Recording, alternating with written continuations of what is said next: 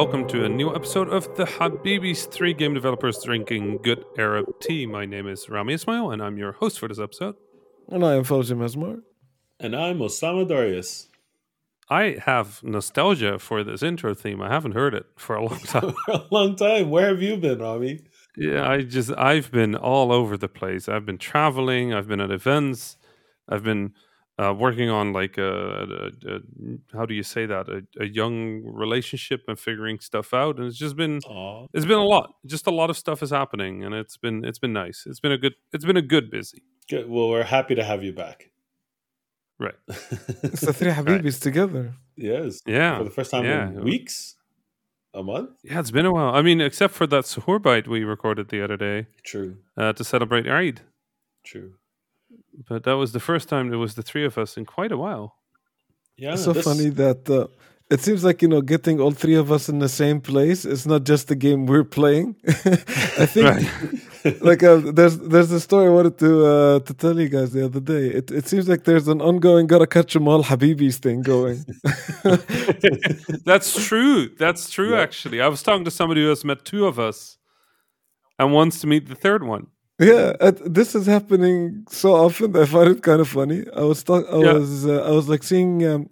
indie studios here in Sweden the other day, and they were showing me one of their games, and then they were saying like, "Oh, that's cool. We got Rami gave us feedback on our game in this other conference a couple of months ago, and now we have you. So we got 2 out of 3 Habibis. Now we need to get the third."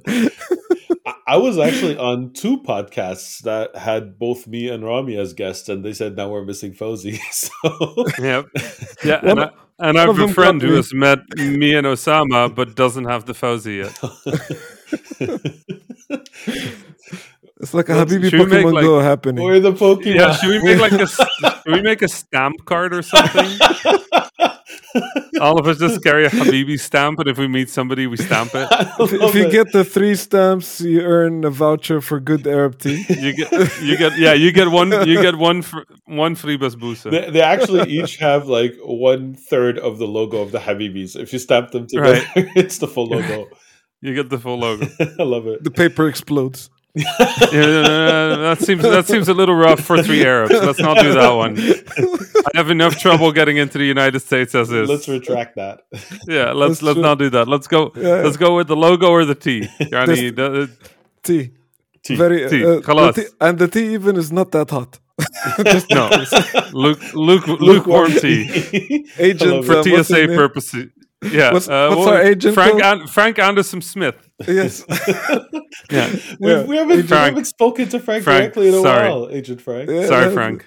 Agent Smith. Listen, Fawzi was joking. Yeah, I was joking. he meant exploding as in like it's folded really nicely, and then when you unfold it, it's like very elegant. That's what he meant. Exploding like it has an explosive personality. That kind of. Yeah. I don't know, Frank. Like if Fawzi says he has an explosive personality, please take it up with him. I'm good. Yep. I'm a very calm. I'm a very non-explosive personality. Yeah. For the record, my personality doesn't even tick or anything at all. Yeah. Okay. So, Assalamu alaikum. Alaikum salam. We have a lot to talk about because it's been a while since it's been all of us, which means there's just certain topics that don't come up. Like if I'm not there, Destiny and airplanes don't come up. That's true. If I'm not there, baseball caps don't come up. Yeah, and if Fawzi is not there, then other things don't come up. I actually don't know what doesn't come up. If Fawzi isn't there. Yeah, Fawzi, what's your thing? What is your thing? I don't know if it's not planes. I'm not sure now. Don't put me on the spot. maybe it's like like a little more expert look at movies. Yeah, for sure. And TV. That's it. For sure. Okay. For sure. Yeah. That's I like that. Yeah. Tamam. Good. We made a list before this episode of what we're going to try to talk about. We can't fit it in one episode, though, but we're going to try. So I'm just going to read the list and see how far we get. Okay? Go for it. All right. We have Weird West, Moon Knight, Aegis Rim for the Switch, Kirby Forgotten Something, Old Enough, The Bridgerton, Destiny 2, Elden Ring New Game Plus, Flight Class, and Stanley Parable Ultra Deluxe, and Eid. That's a lot. That's a lot. Shall we just get started? Yeah, go for it.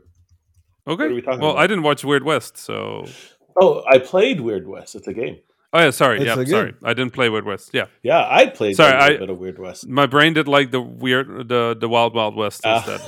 I don't know why that It's happened, but close that's totally enough. what happened. Yeah, it's close enough. Well, I Yeah, haven't I Yeah, watched played. Weird that in West. years. I played it last week, I think, and I was talking about it, and sounds like Osama picked it up. Did you finish it? I came close. I haven't Okay. finished it yet. I think I feel I'm about halfway through. I Uh-huh. don't know for sure, but that it feels like the about at that point. And okay, so what it is in short, it's a like twin stick shooter kind of with RPG elements based in the West, like like a Western, but with some paranormal like elements. There are witches, there are demons, there are other creatures like that. That's the gist of it. Did I miss anything? No, that's about right, right? Yeah, it's like commandos with twin stick combat. Exactly. Hmm. So I'm enjoying it. Actually, it took me by surprise. The main things that I like about it is that it feels like I can do anything. Like th- okay, how do I explain that? So there was a quest giver who gave me a quest line. And he's like, go do this there. And they had the item on them that I needed, and they would give me something in return if I completed that quest. However, I didn't want to do the thing because the thing didn't vibe with me, right? It was kind of an evil thing. So I just shot him. And then everyone in the town attacked me. So I killed everyone in the town and got the item off his corpse because I'm like, this is a bad dude and I'm not going to hurt the other people. And then everywhere I go, people are mentioning that I killed everybody in that town or that killed that person. It just Hmm. happened. Like it just allows for and reminds you of the actions that you do. And it didn't feel like that's what there was no dialogue option of attack this person. It was just a choice I made to see what would happen, fully expecting it to force me to reload or for the person to be invulnerable. And I've had other moments like that in the game where my choices are reflected in the game.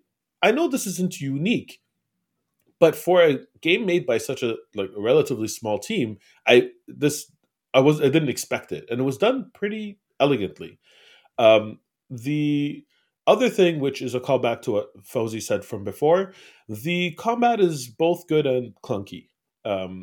One thing that it's missing is some kind of auto lock feature, not 100%, but just the smoothing that happens when you're close to shooting a target. That's missing completely. So what it forces you to do is to be extremely precise with your analog movement because it almost feels like some things that should have hit don't. Like the collision boxes Hmm. are just a tad too small. Where I'm like, well, that in almost any other game similar to this, they would have counted that as a hit. But because it was a pixel to the left, it wasn't in this case. And it feels like a deliberate choice but it also doesn't feel good when you're playing it. I don't know if you agree, Fauzi, but Yeah, that. I agree. It's partially what I was talking about last time. It's the combat is competent, but it feels so. It feels Unforgiving. clunky at sometimes. Aiming is a bit difficult Yeah. at that, and they've added a lot of mechanics that slow down time to help you out with your combat. Like Yes. when you jump in the air, turns are like Max Payne style. Hmm. The time is kind of slower and all of that. And there's items that you can take that kind of like or upgrades that you can enable to allow you to do that a bit more when you need that because normally it's not as precise as you would want the twin stick shooter to be. Yep. I really like the stealth gameplay though. I'm enjoying that a That's lot. cool. Yeah. Yeah, yeah. It always goes Uh, bad, like at some point. so that was also kind of what I was talking about last time. It's kind of like it's the ever evolving issue in stealth games is that once you're caught, everything goes badly, Yeah. Yeah, but and it then like almost it's like kind of hard to get it back. it's true, but it's almost like that's how I approach combat in this game now. It's like how many can I take out Mhm. before I'm discovered? I did the same thing with I don't know if either of you played Payday or Payday 2. Yeah, So Payday 2. Yeah. some missions in Payday are meant to be completely stealth, and others are meant to be completely loud. But the Mhm. ones I like the most are the ones where you start off in stealth, and then at some point you can go loud. So you feel good if you're able to complete the whole thing in stealth, but that's unlikely. Most Yeah. likely, at some point it gets loud, and then now you have an easier time because you thinned out. That's how I'm approaching pretty much every scenario in Weird West, and I'm enjoying it that way. Yeah. You know what I mean? I think there are some games that really pull it off nicely when things go from stealth to action, then back to stealth. Like I think that the Deus Ex games really does that super well. Mark of the You know, it's Ninja like also does that well. what's that? Sorry. Mark of the Ninja also did that really well. Oh, Mark of the Ninja as well. Like like these kinds of games, kind Hmm. of like you still feel like a badass even coming out of stealth into action, then back into stealth. The Yeah, Phantom Pain even did that pretty well, I thought. Um, but the in this game and some others, like even like Commandos, when the alarm is set, it's hard not to feel that you failed. yeah, For me, I think for the majority of the first half of the game, I was reloading every time. Like yeah, do a yeah, couple of steps and reload, do a couple of steps and reload because I hated the feeling of like I failed, so to yeah, say. yeah, Though I know that the game can, like, I could just from the beginning just come in and shoot everybody, and the yeah. game totally allows for it, but it just feels wrong. I get you. Yeah. No, I don't have that same feeling in this game, but I do see why you would. If your goal is to Mm. finish something in stealth, then the game kind of sets you up to fail in many situations unless you reload. Then I could see that. Yeah, Overall, I'm really but it's enjoying a my. lot of fun generally. Yeah, I'm enjoying it a lot, and I'm hoping to finish it over this week. We'll see. Schedule permitting. It is Eid after all, in a couple of Right. days. That's going to take over the schedule a bit, so it might take me longer. This is assuming I'm halfway through. I have no idea. I really don't. Right. Okay. Well, I mean, it's on my radar now, so I'll give it a go. Go for it. Cool. It's on Okay. Game Pass, Rami. Yeah. Uh, we really need to get that Microsoft money someday. Unofficial sponsor. Yeah. Okay. Let's. Actually, I think there's one really interesting hop that I kind of want to make then, because you were talking about the collisions being a little weird, and sometimes things that feel like they should hit don't hit. Mhm. Kirby does the opposite. Hmm. Kirby does sometimes things that physically don't hit do hit because it looks like they should hit. Hmm.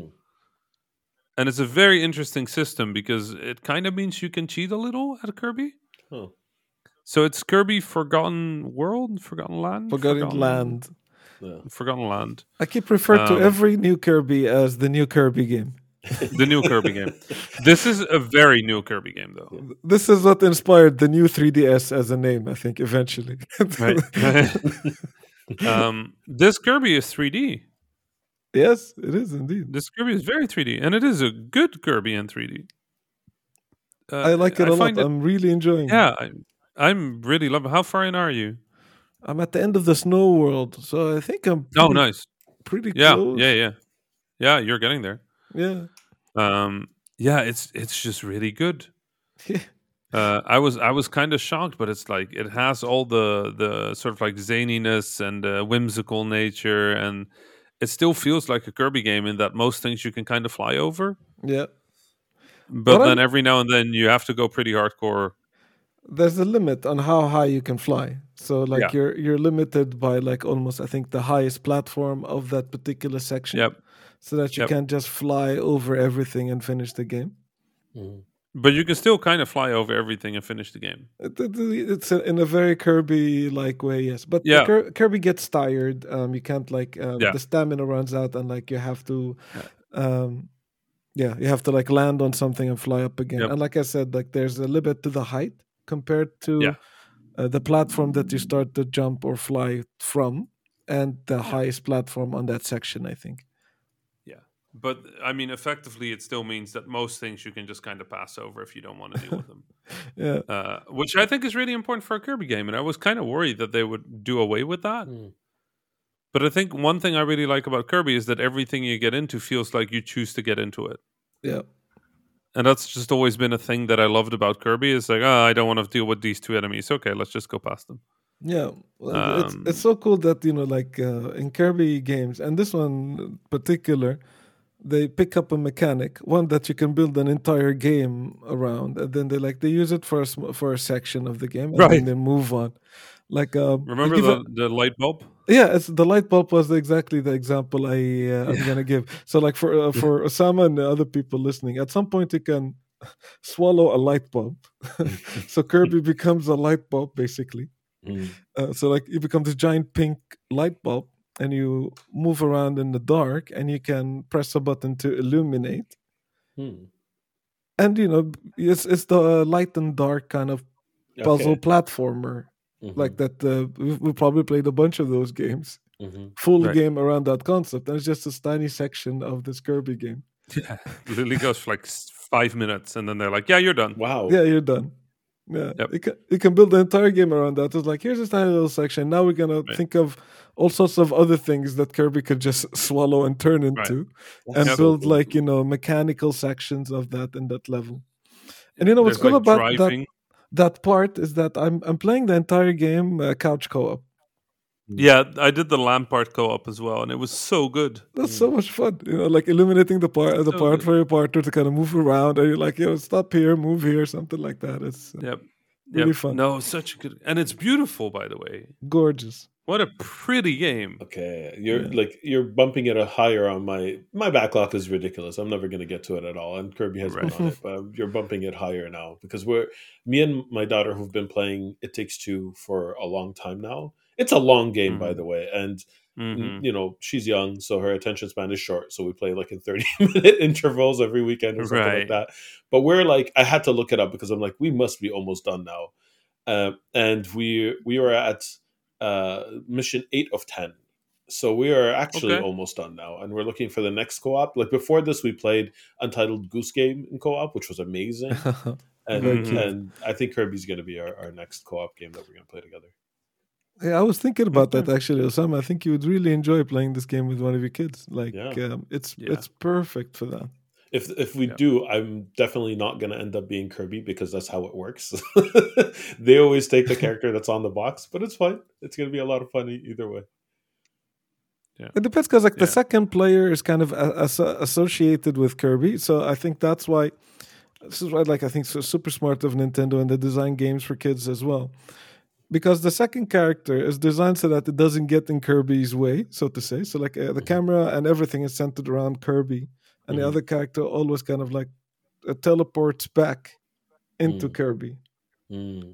So even if you fall off the screen or die, or like they don't know what they're going, or they can't do a particularly difficult platforming section, then like the Kirby player can kind of Sherpa the other player around. You've never seen my daughter play video games. She's really good. Like really, Awesome. really good. Awesome. Yeah, like if anything. So maybe you're gonna be the one that needs the Sherping. I mean, I did beat Elden Ring, so I'm not terrible myself. Fair. You beat Elden Well, Ring, but this is Kirby. This is Yeah. a totally different level. I mean, Kirby is the most hardcore video game character of all time. It Like, is, let's be honest. Like, I've made this argument many times, but I think Kirby is the most powerful video game character of all time. oh, without a Interesting. If you doubt. would, yeah, Because you could like eat any Master other character Chief, and take their power. not a big deal. Elden Ring bosses takes 5 seconds. Like, there's nothing that can't be beaten by Kirby.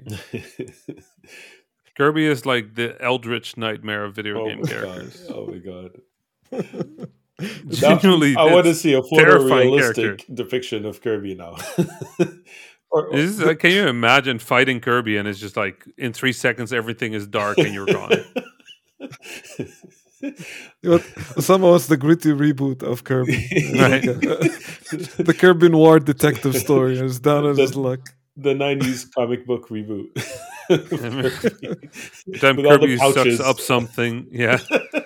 Every time Kirby sucks up something, just spits out a bunch of bones. It's like, Oh no! Oh no! Fatality. Oh no! You've ruined Kirby for all our listeners. Way to go! I mean, Kirby is terrifying. It is terrifying. We're lucky. Speaking of Sherping, Yeah. Uh-huh. Ooh, I like it. I was Sherping some people in Destiny 2 the other day. Ooh, I like it. I finally managed to play the new raid a bit properly. I still didn't complete that raid because it's really hard. Excellent but segue, by the way. We Yes, needs to yes, it we is discuss had to very, that. yeah, call it no, no, out. I yeah, was yeah, waiting for yeah, you. yeah, yeah, Yeah. yeah. It is very good. It just shows once again that Bungie has such a good grasp of communication as game design, Hmm. like inter-team communication as part of their game design. Like everything you do is too much to discuss everything Hmm. in the time that you have. So you really need to get good at figuring out what you need to communicate, when you need to communicate, who needs to talk, when it needs to be communicated. And this first fight of the new raid is just again a masterclass in making engaging, complicated things that are fun to play with a group of six, Hmm. um, which is so much harder than it sounds, right? It sounds hard enough. So, Right. Um, but yeah, it's a beautiful encounter. I really, really, really love it. It's a beautiful sort of eerie, dark museum, a museum of like the darkness. And it's just it's one of those Destiny fights where you split the group of six into three groups of two, and then each of them do the same thing. But as more of the groups are doing the same thing, the communication gets messier and messier. hmm. And at the end, everybody needs to communicate. So they build it up really well. Everybody has a task. Everybody can stay focused. Everybody needs to figure out when to do what. It's a beautiful chaos, and when you get it, you really feel like a team, and that's really my favorite feeling about Destiny raids. So What, very what excited what's about it that. called this time? Is it? It's not a horse. It's something else. No, no, I'm wearing a horse T-shirt, Okay. but the it's actually the Star Horse from Destiny. But no, the raid is called Vow of the Disciple, and you enter one of the dark pyramids that are sort of like the enemy capital ships. It sounds like, or the enemy like big ships, and they're places in which the darkness sort of has taken hold of reality as well. So everything is dark and spooky and terrifying, and but it's also very clean and orderly, which is, I think that's sort of what the darkness is in Destiny. It's like order, right? It's a lack of entropy. It's patterns that are like clean and fractal, while light is more chaotic and less predictable, more round shapes. You know, like Hmm. they have this language for both sides of that coin. So it's very stark. It's very brutalist. It's very like hard lines, harsh corners, but still like clearly an aesthetic, right? Like not like it's lines. Like this is it's not a ugly place. It's just not our place. I think that's what Bungie is kind of staring at. That everything is a little more gray than black and white, which remains an exciting direction for the story. Interesting. Hmm. How long does Destiny raids last nowadays? I mean, if you know the raid, you can. Some of the raids you're done in like 45 Oh, minutes. that's Okay. still long. Yeah. That's But still long. Yeah. if Yeah. if We you used to be longer than I don't think, know, like back at Destiny 1 and early Destiny 2. well, it also depends on how good you are, right? Because if Yeah. you bring a team and one of the people is new, it goes from 45 minutes to 3 Yeah. hours, Yeah. Because you're right? failing a And few if times and you have to like, yeah. yeah, and if you are all new, like I mean, I've played this raid twice for 6 hours, and both times we only beat the first encounter Hmm. Wow. out of what is probably 3 encounters on average. Wow. So you know, it's not raids are they're intense. They're big commitments, but they're They're fun. like as long as a Hmm. game, a short game. Yeah. Yeah, Yeah.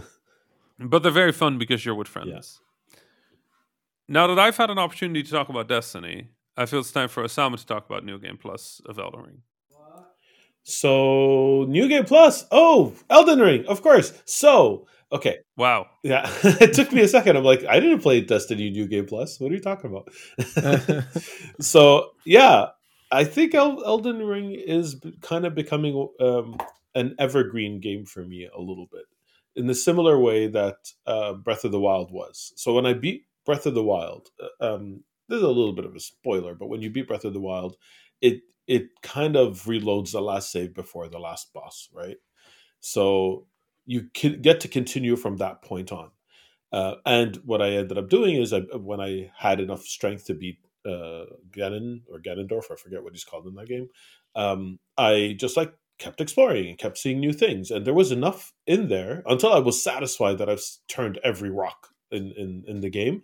It was a in between game. I just finished the game. I'll pick up Breath of the Wild for a bit, go back in the world, immerse myself in it, and then continue when I'm after a couple of hours of doing that, I'll jump into the next game. I didn't expect Elden Ring to do the same thing to me, but it did.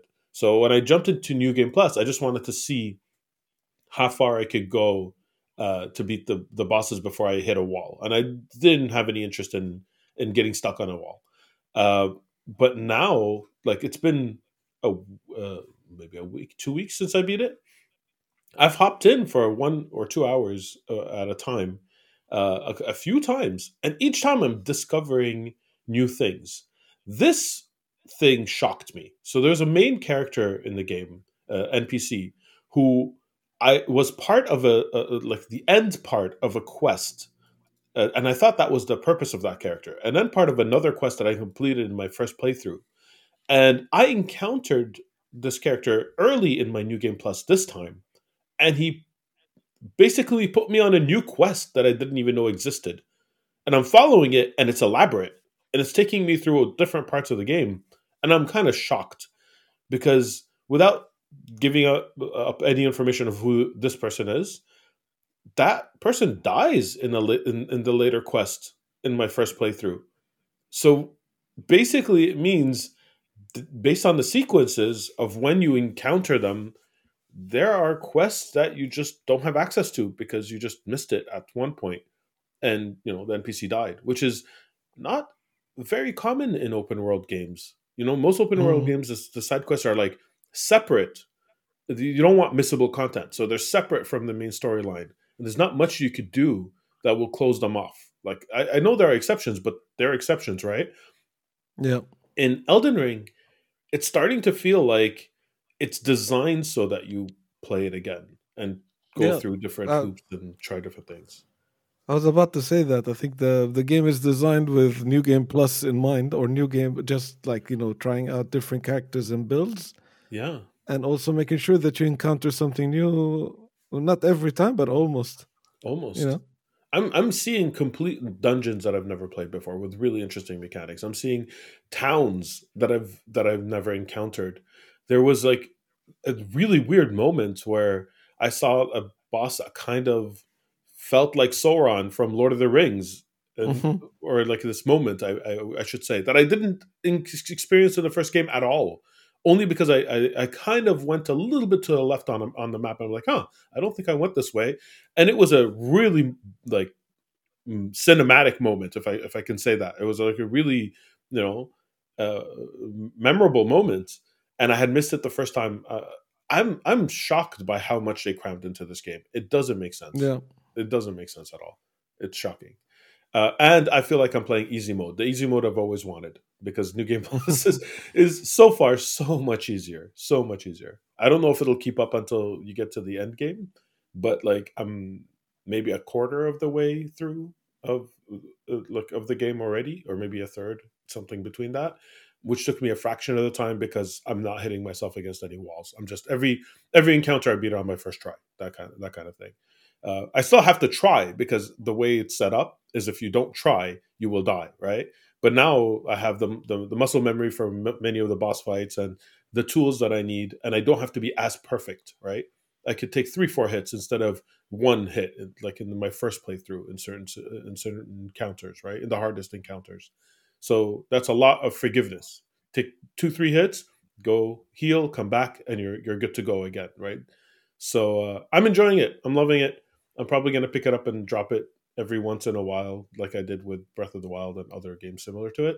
Nice. But it's going to be very hard, I think, for a game to top this as my game of the year. I know it's just well, as this airs, it's May, uh, which we're not even halfway through the year. But it's been something else of an experience. It's a landmark video game, I think, for the Yeah, past, I don't know, years, not just months. So, yeah, it'll be agreed. hard for any game to top it.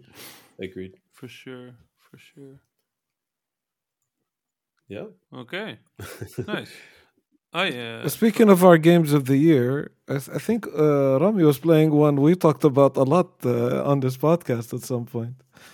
yeah, I replayed Aegis Rim, but this time on the Nintendo Switch. What a game! Uh, Yeah. what a game!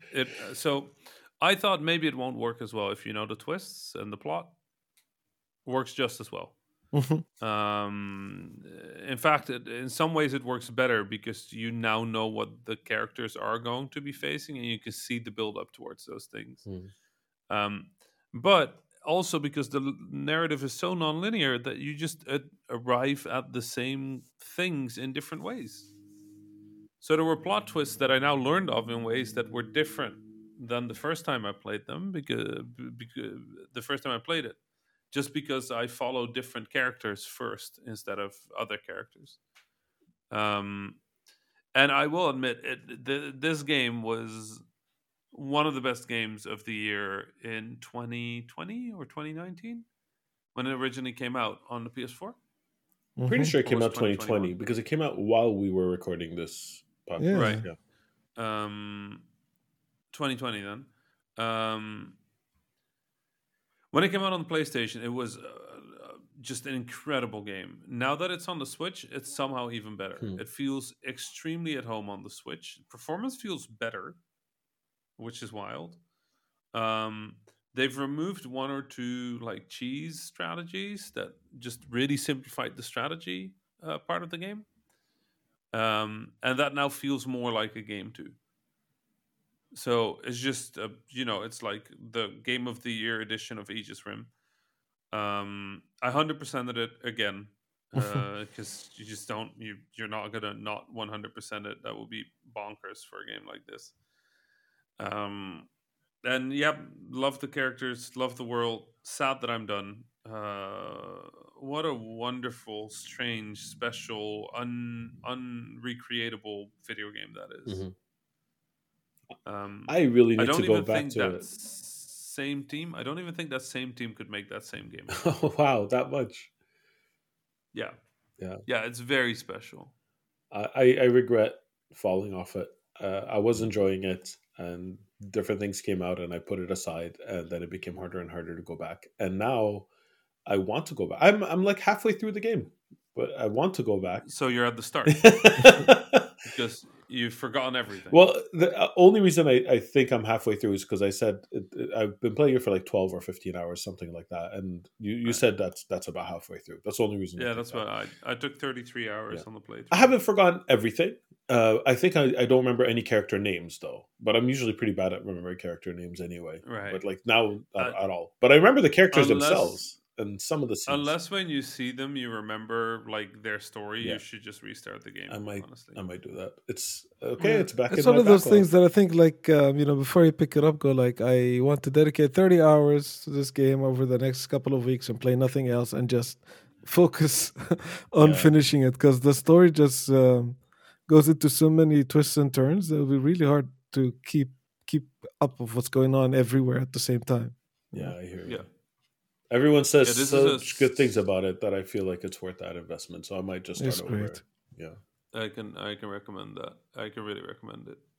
Um speaking of remakes, I am also playing the new Stanley Parable Ultra Deluxe. Do you like it? It's Stanley Parable. Yeah. I don't think it's a game you like. It's yeah, but it's an experience that you enjoy. I mean, it's also not really an experience to enjoy. Really? I I think the Stanley Parable is mostly like the way I always explain the Stanley Parable is you play video games and the Stanley Parable plays you, right? And that's really what the Stanley Parable is. Like I kind of know what happens in the Stanley Parable, and I know how it works, and I know what it does, Mhm. and I know most of the endings, and I am still mortified by the baby going towards the fire minigame, um, which takes 4 hours and has a crying baby continuously, and then has a giant air horn going off every time you press the button that resets the baby away from the Oh my fire. god. And it is an exploration of the pressures of family life.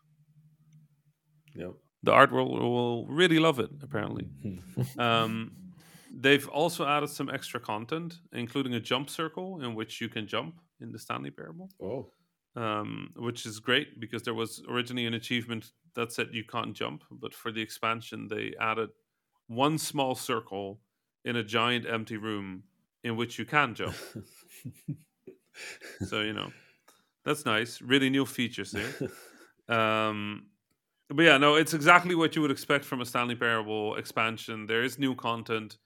It is as self-deprecating, self-deferential, um, self-aware as the original content was. Mhm.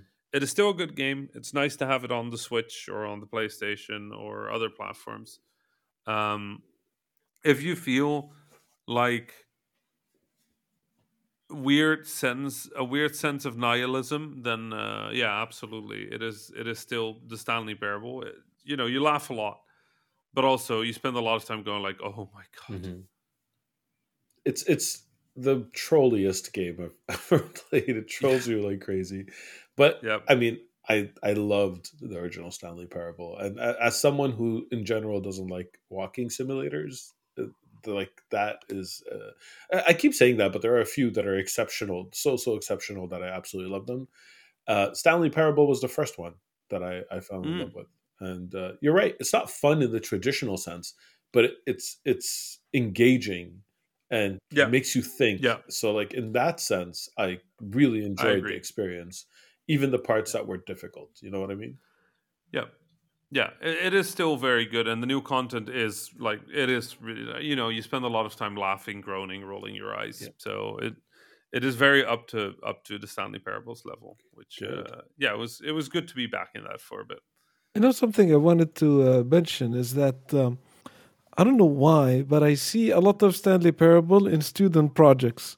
So I'm not sure Mm, if Hmm. that's your yeah. experience, but it seems that like as students start to make games themselves, they start to make commentary on video game making in their games. So like Yes. Yep. almost immediately, like second or third game projects, they start to like have either comedic or conversational or a take, let's say.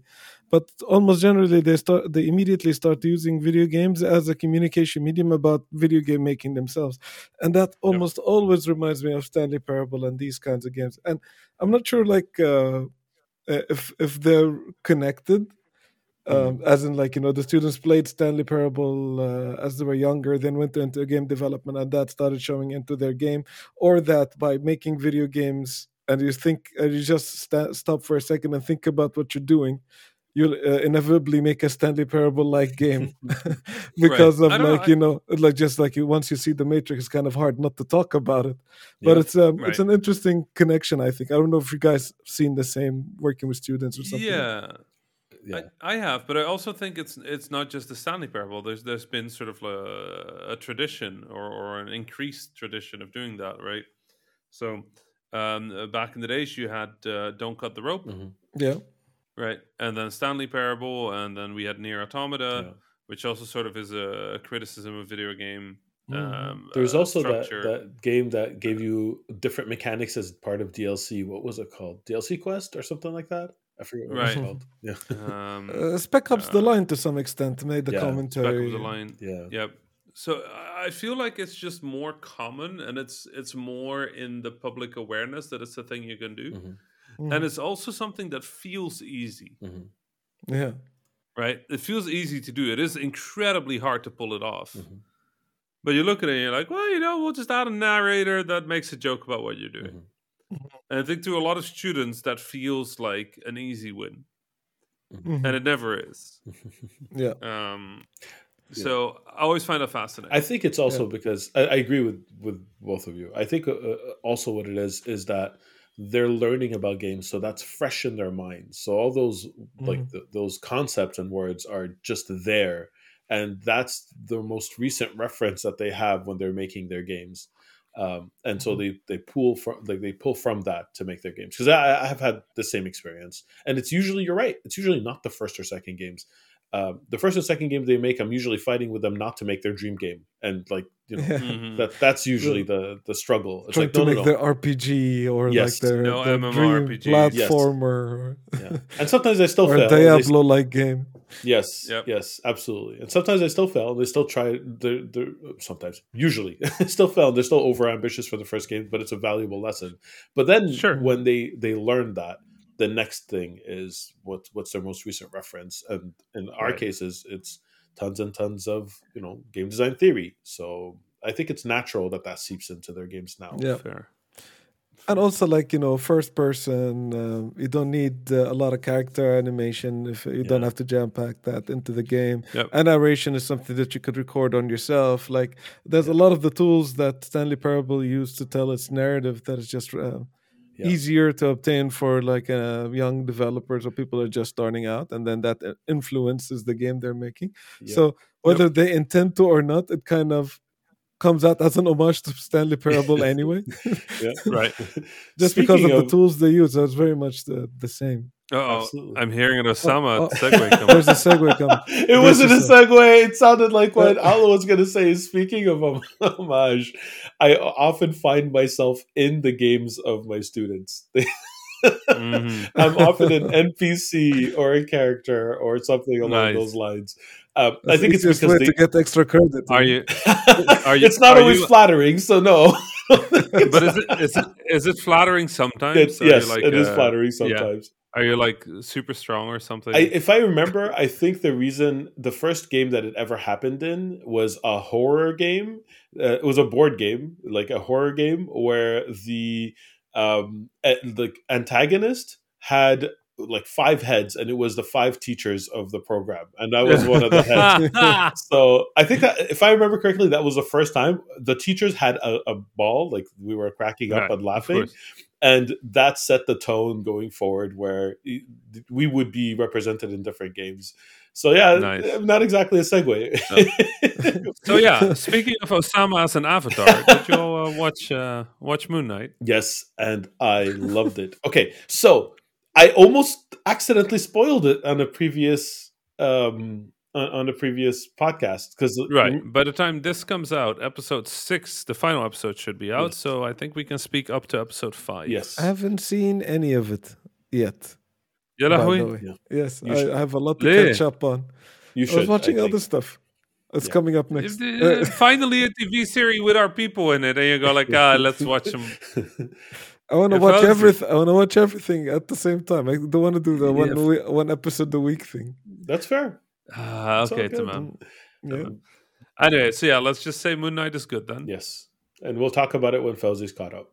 When Fauzi's caught up. Yeah. I'll cut it. Okay. But Inshallah, next The week. only Next Inshallah. week is episode 6. The only thing I want to say before we wrap up Moon Knight is it's so incredible how they're able to tie all the loose ends from all the different realities of the comics into one TV show. It's masterful. Like, it's something that would have been difficult to attempt, and they didn't just attempt it. But so far, I'll reserve judgment until last episode. But so far, they're pulling it off magnificently. Fauzi, close your ears for a second. Okay. Okay, I'll click the little hand thing when you can listen again. Osama, just for everybody listening, if you don't want spoilers, same thing. Where do you think this is going? I don't know. Do you know? You have a. I have no I idea. have no idea. I just don't know. That is brilliant. How are they going I to wrap love it up in one episode? That's the big I have question. no idea. Either it's hard to say which side they're going to lean into. Yeah. That's And I really the think question. that's the beauty of it. Is both Right. could be the reality. Yeah. No, I mean more than both. Yeah. At this point, there's like 3 or 4 different realities that could be true, That's true. That's true. which is bonkers. Yes, it's incredible. Really well done. Like all they have to do for the final episode is pick one. Yeah, or not. So it could be a huge bait and switch. Yeah. Oh my god. Yeah, it's really good. So It's good. really good. Plus, I just really like ending with a lot of Egyptian music most episodes. Yeah. Oh yeah, that is beautiful. The highlight Makes me for very sure. happy. It makes me very happy. All right, Tamam, let me get Fauzi back All in right, here. let's do it.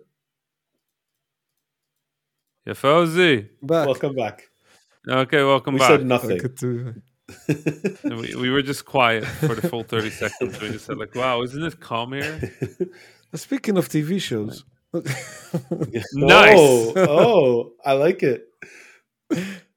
I watched. I want to talk about the show because it's not like the typical TV shows I usually watch.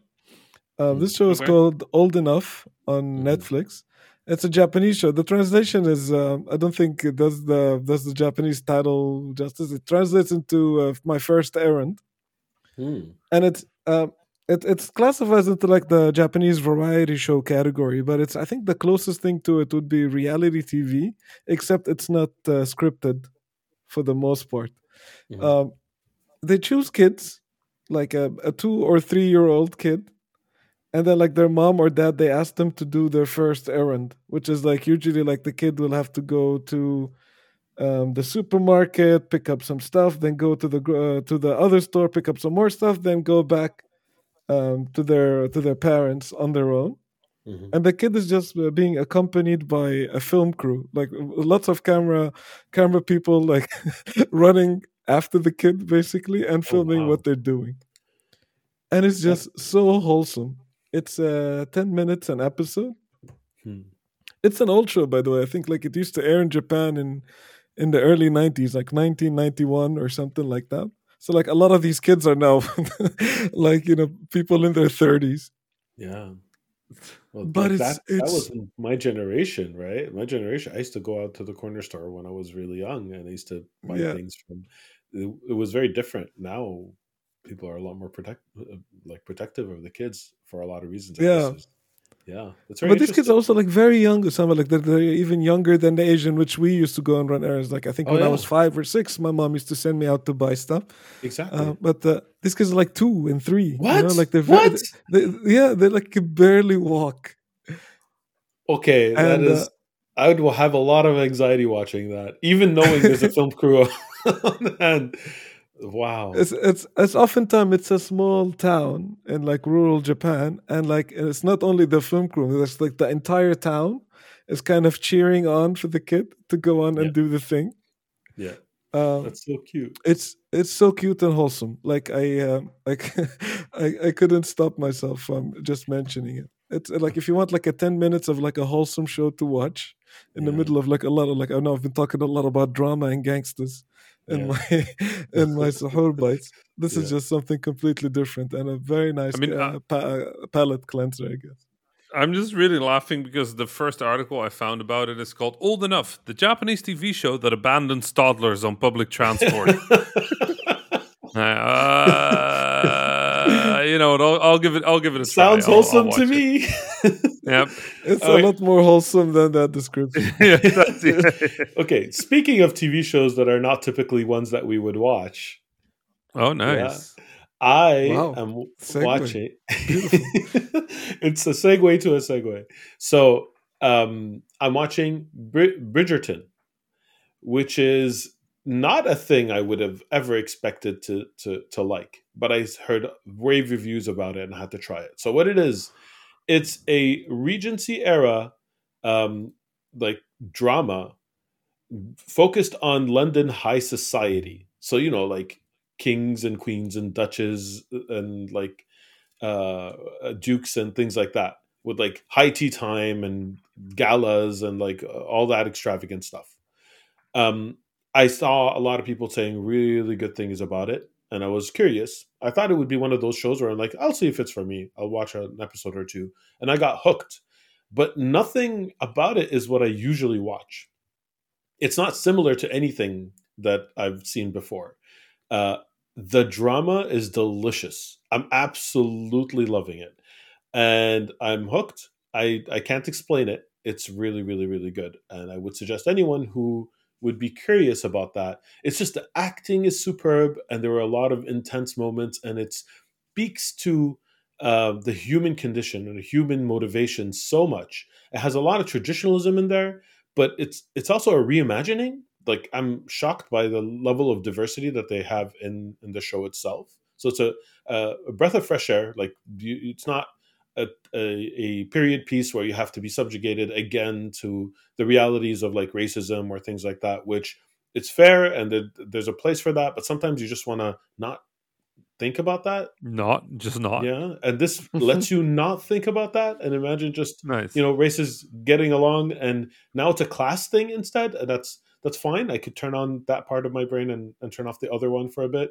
So I'm absolutely like the season 2. The main character is Indian, and in Britain, and nobody is referencing it in a negative light at all, and it's so Right. refreshing. You know what I mean? So yeah, I'm loving it. I'm halfway through season 2. Season 3 just came out, and did not expect to like it, but I love it. Well, okay, cool. You know what happened 100 years after that TV show? Wait, what? What do you mean? 100 years after that TV show, the Wright brothers did the first powered flight, Okay. which leads me to my next topic. Oh my god, that was a segue 100 years in the making.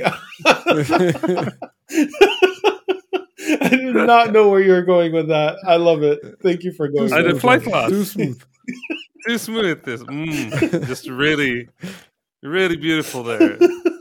In aviation, we call smooth landing butter, like a butter landing, and this was a Wow. butter That segue. was a butter segue. That's So smooth that's that the you didn't title even of our feel it. episode, Butter Segue. A butter segue. Let me make a note. We're making that the butter segue. I'm gonna find this in my notes like in 3 weeks and just be like, "What?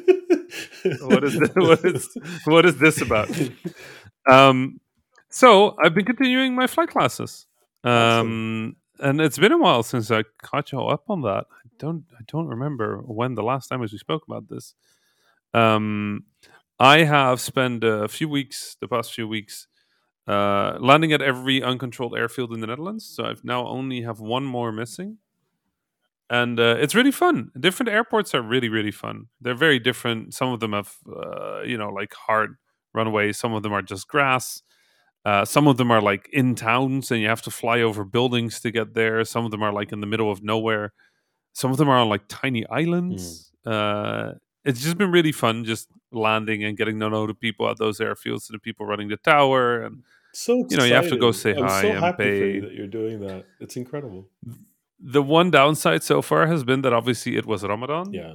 when I did those exercises, and usually those airports have a little restaurant where you can have a little bite. Oh. So after Ramadan is over, I'm gonna go and do those flights again. Mhm. Today was actually a really big day when we're recording this.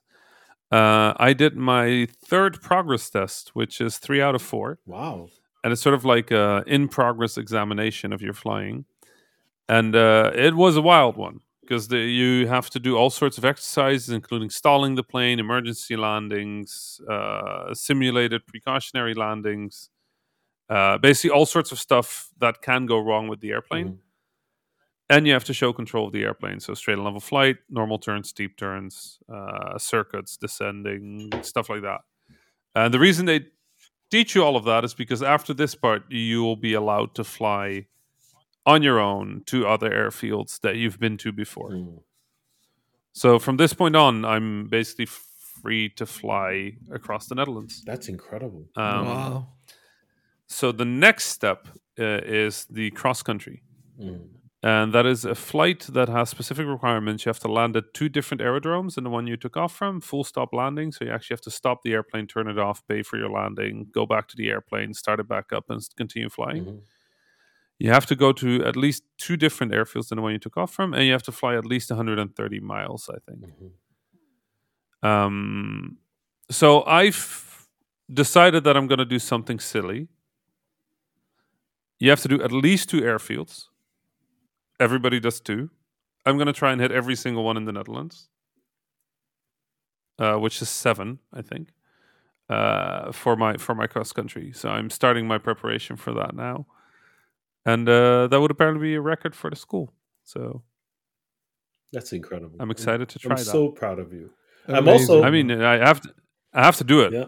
before like you can be proud of it. But for now, it's fun. I'm still proud of you that you got this far, but I'm also Yeah. proud of all 3 of us. We got through every single topic that you mentioned. Oh, beautiful! It's incredible. We even mentioned Eid did. briefly, so we did. Yeah, we mentioned our Yeah. Eid. hitting every topic, what topics do our emails hit this week? Oh my god. Butter segue.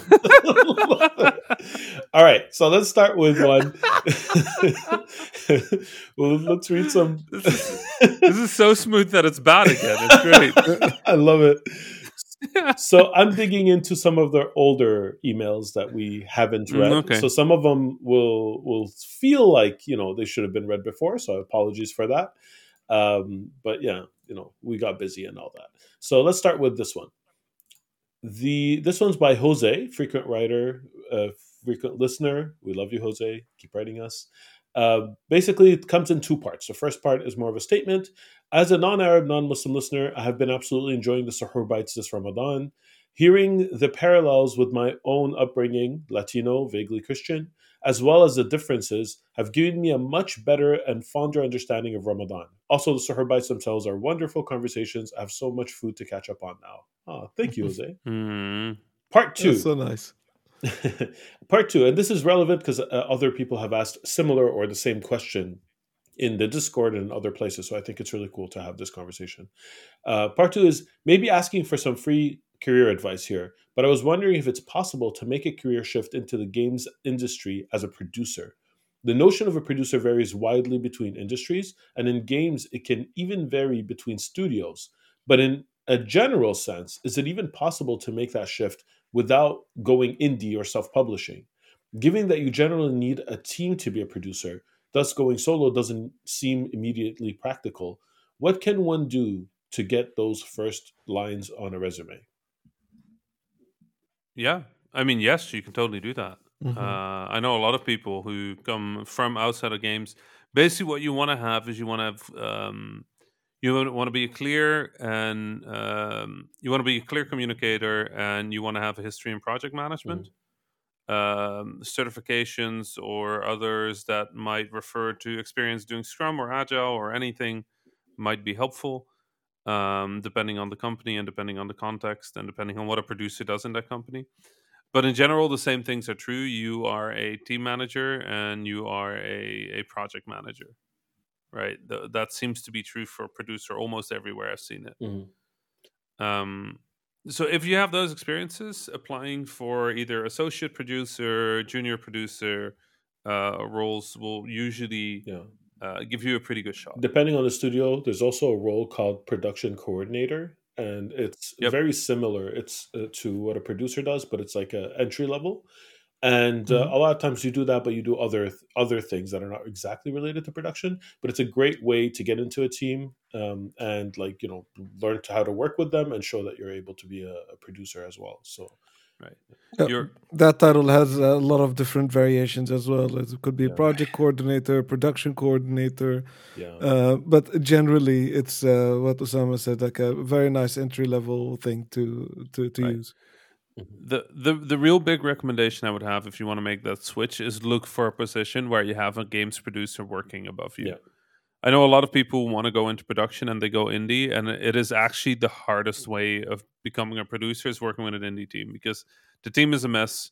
You don't have mentorship or access to people who have done it. So even if you're a very good project manager in construction, mhm, or you're a really good project manager in I don't know, a store or whatever it is, right? Games are a very specific weird beast, mhm, and getting a feeling for how long things might take, getting a feeling for what kind of estimates you can trust and which kinds you can't, and how much you can trust them, getting a feeling for like the margins you need, for the way of thinking, for the way of approaching things.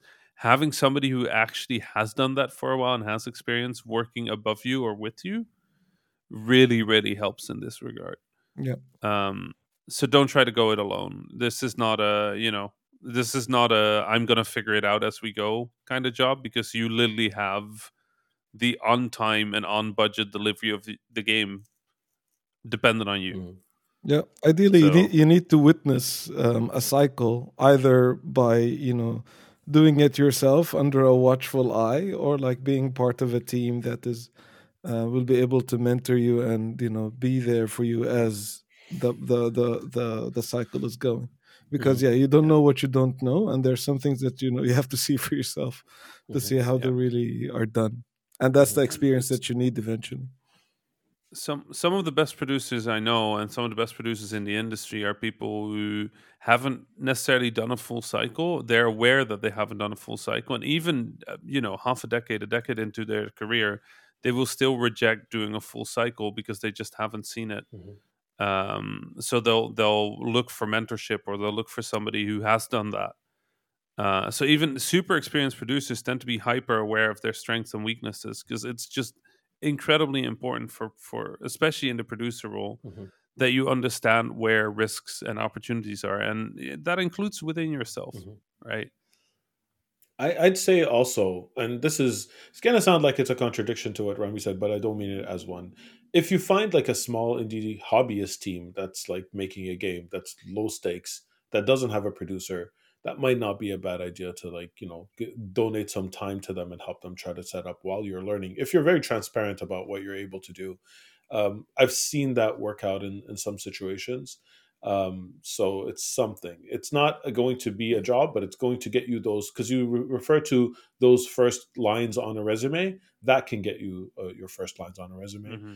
I've done Mhm. similar things where I worked on a hobbyist project in the past, and I knew a person who was in the modding scene who wanted to become a game designer and couldn't get anything on the resume, and I just basically um, worked with him briefly just on the game, showed him a couple of things, gave him a few tasks, and gave him his credit, game design credit, and allowed him to get a job. And now he's at a big AAA studio as a lead position. So it worked out in a very big way.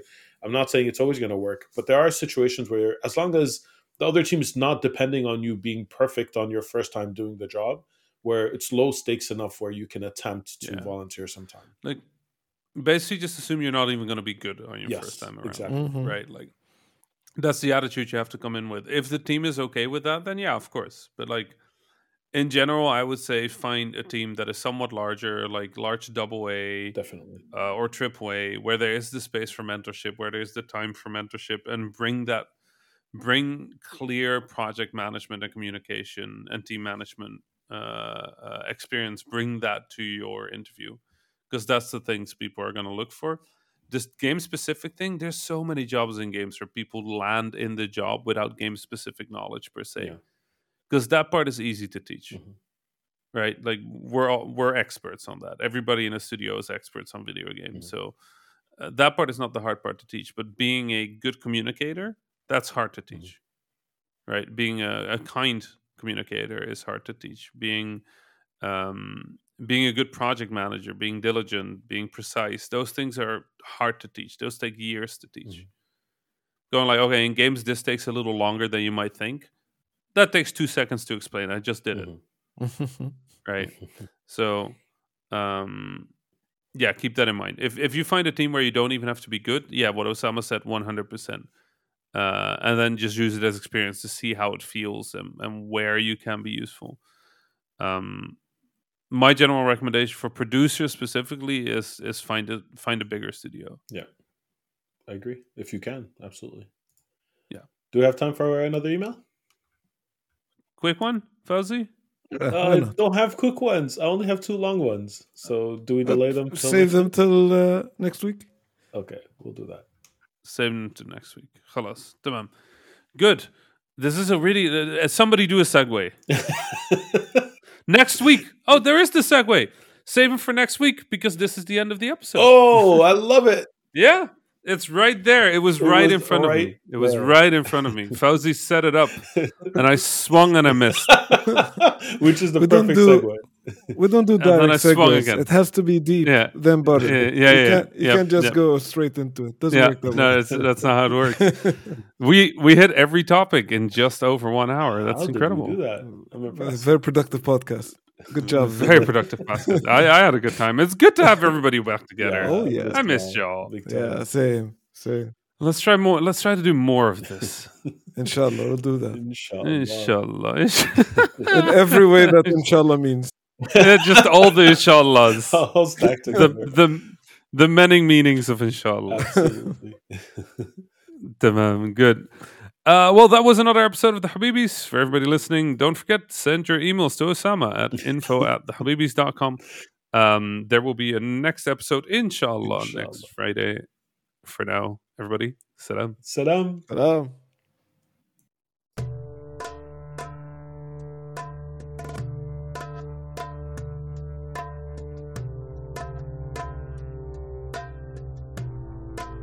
That was the Habibis podcast for this week. I was Rami Ismail, your host for this episode. You can find me on Twitter at @THA_Rami. My fellow Habibis were Osama Dorias, who you can find on Twitter at Osama Dorias, and Fauzi Mesmar, who you can find on Twitter at Fauzi Mesmar. Send us your questions, stories, and suggestions via info@thehabibis.com. The intro and outro music was provided by Malik Zubaila, and the logo was provided by Ibrahim Hamdi. The Habibis is a weekly podcast about 3 game developers drinking good Arab tea, with new episodes launching every Friday, inshallah. If you enjoyed the show, don't forget to subscribe on your favorite podcasting service or check out thehabibis.com for more information. Thank you for listening, and salam.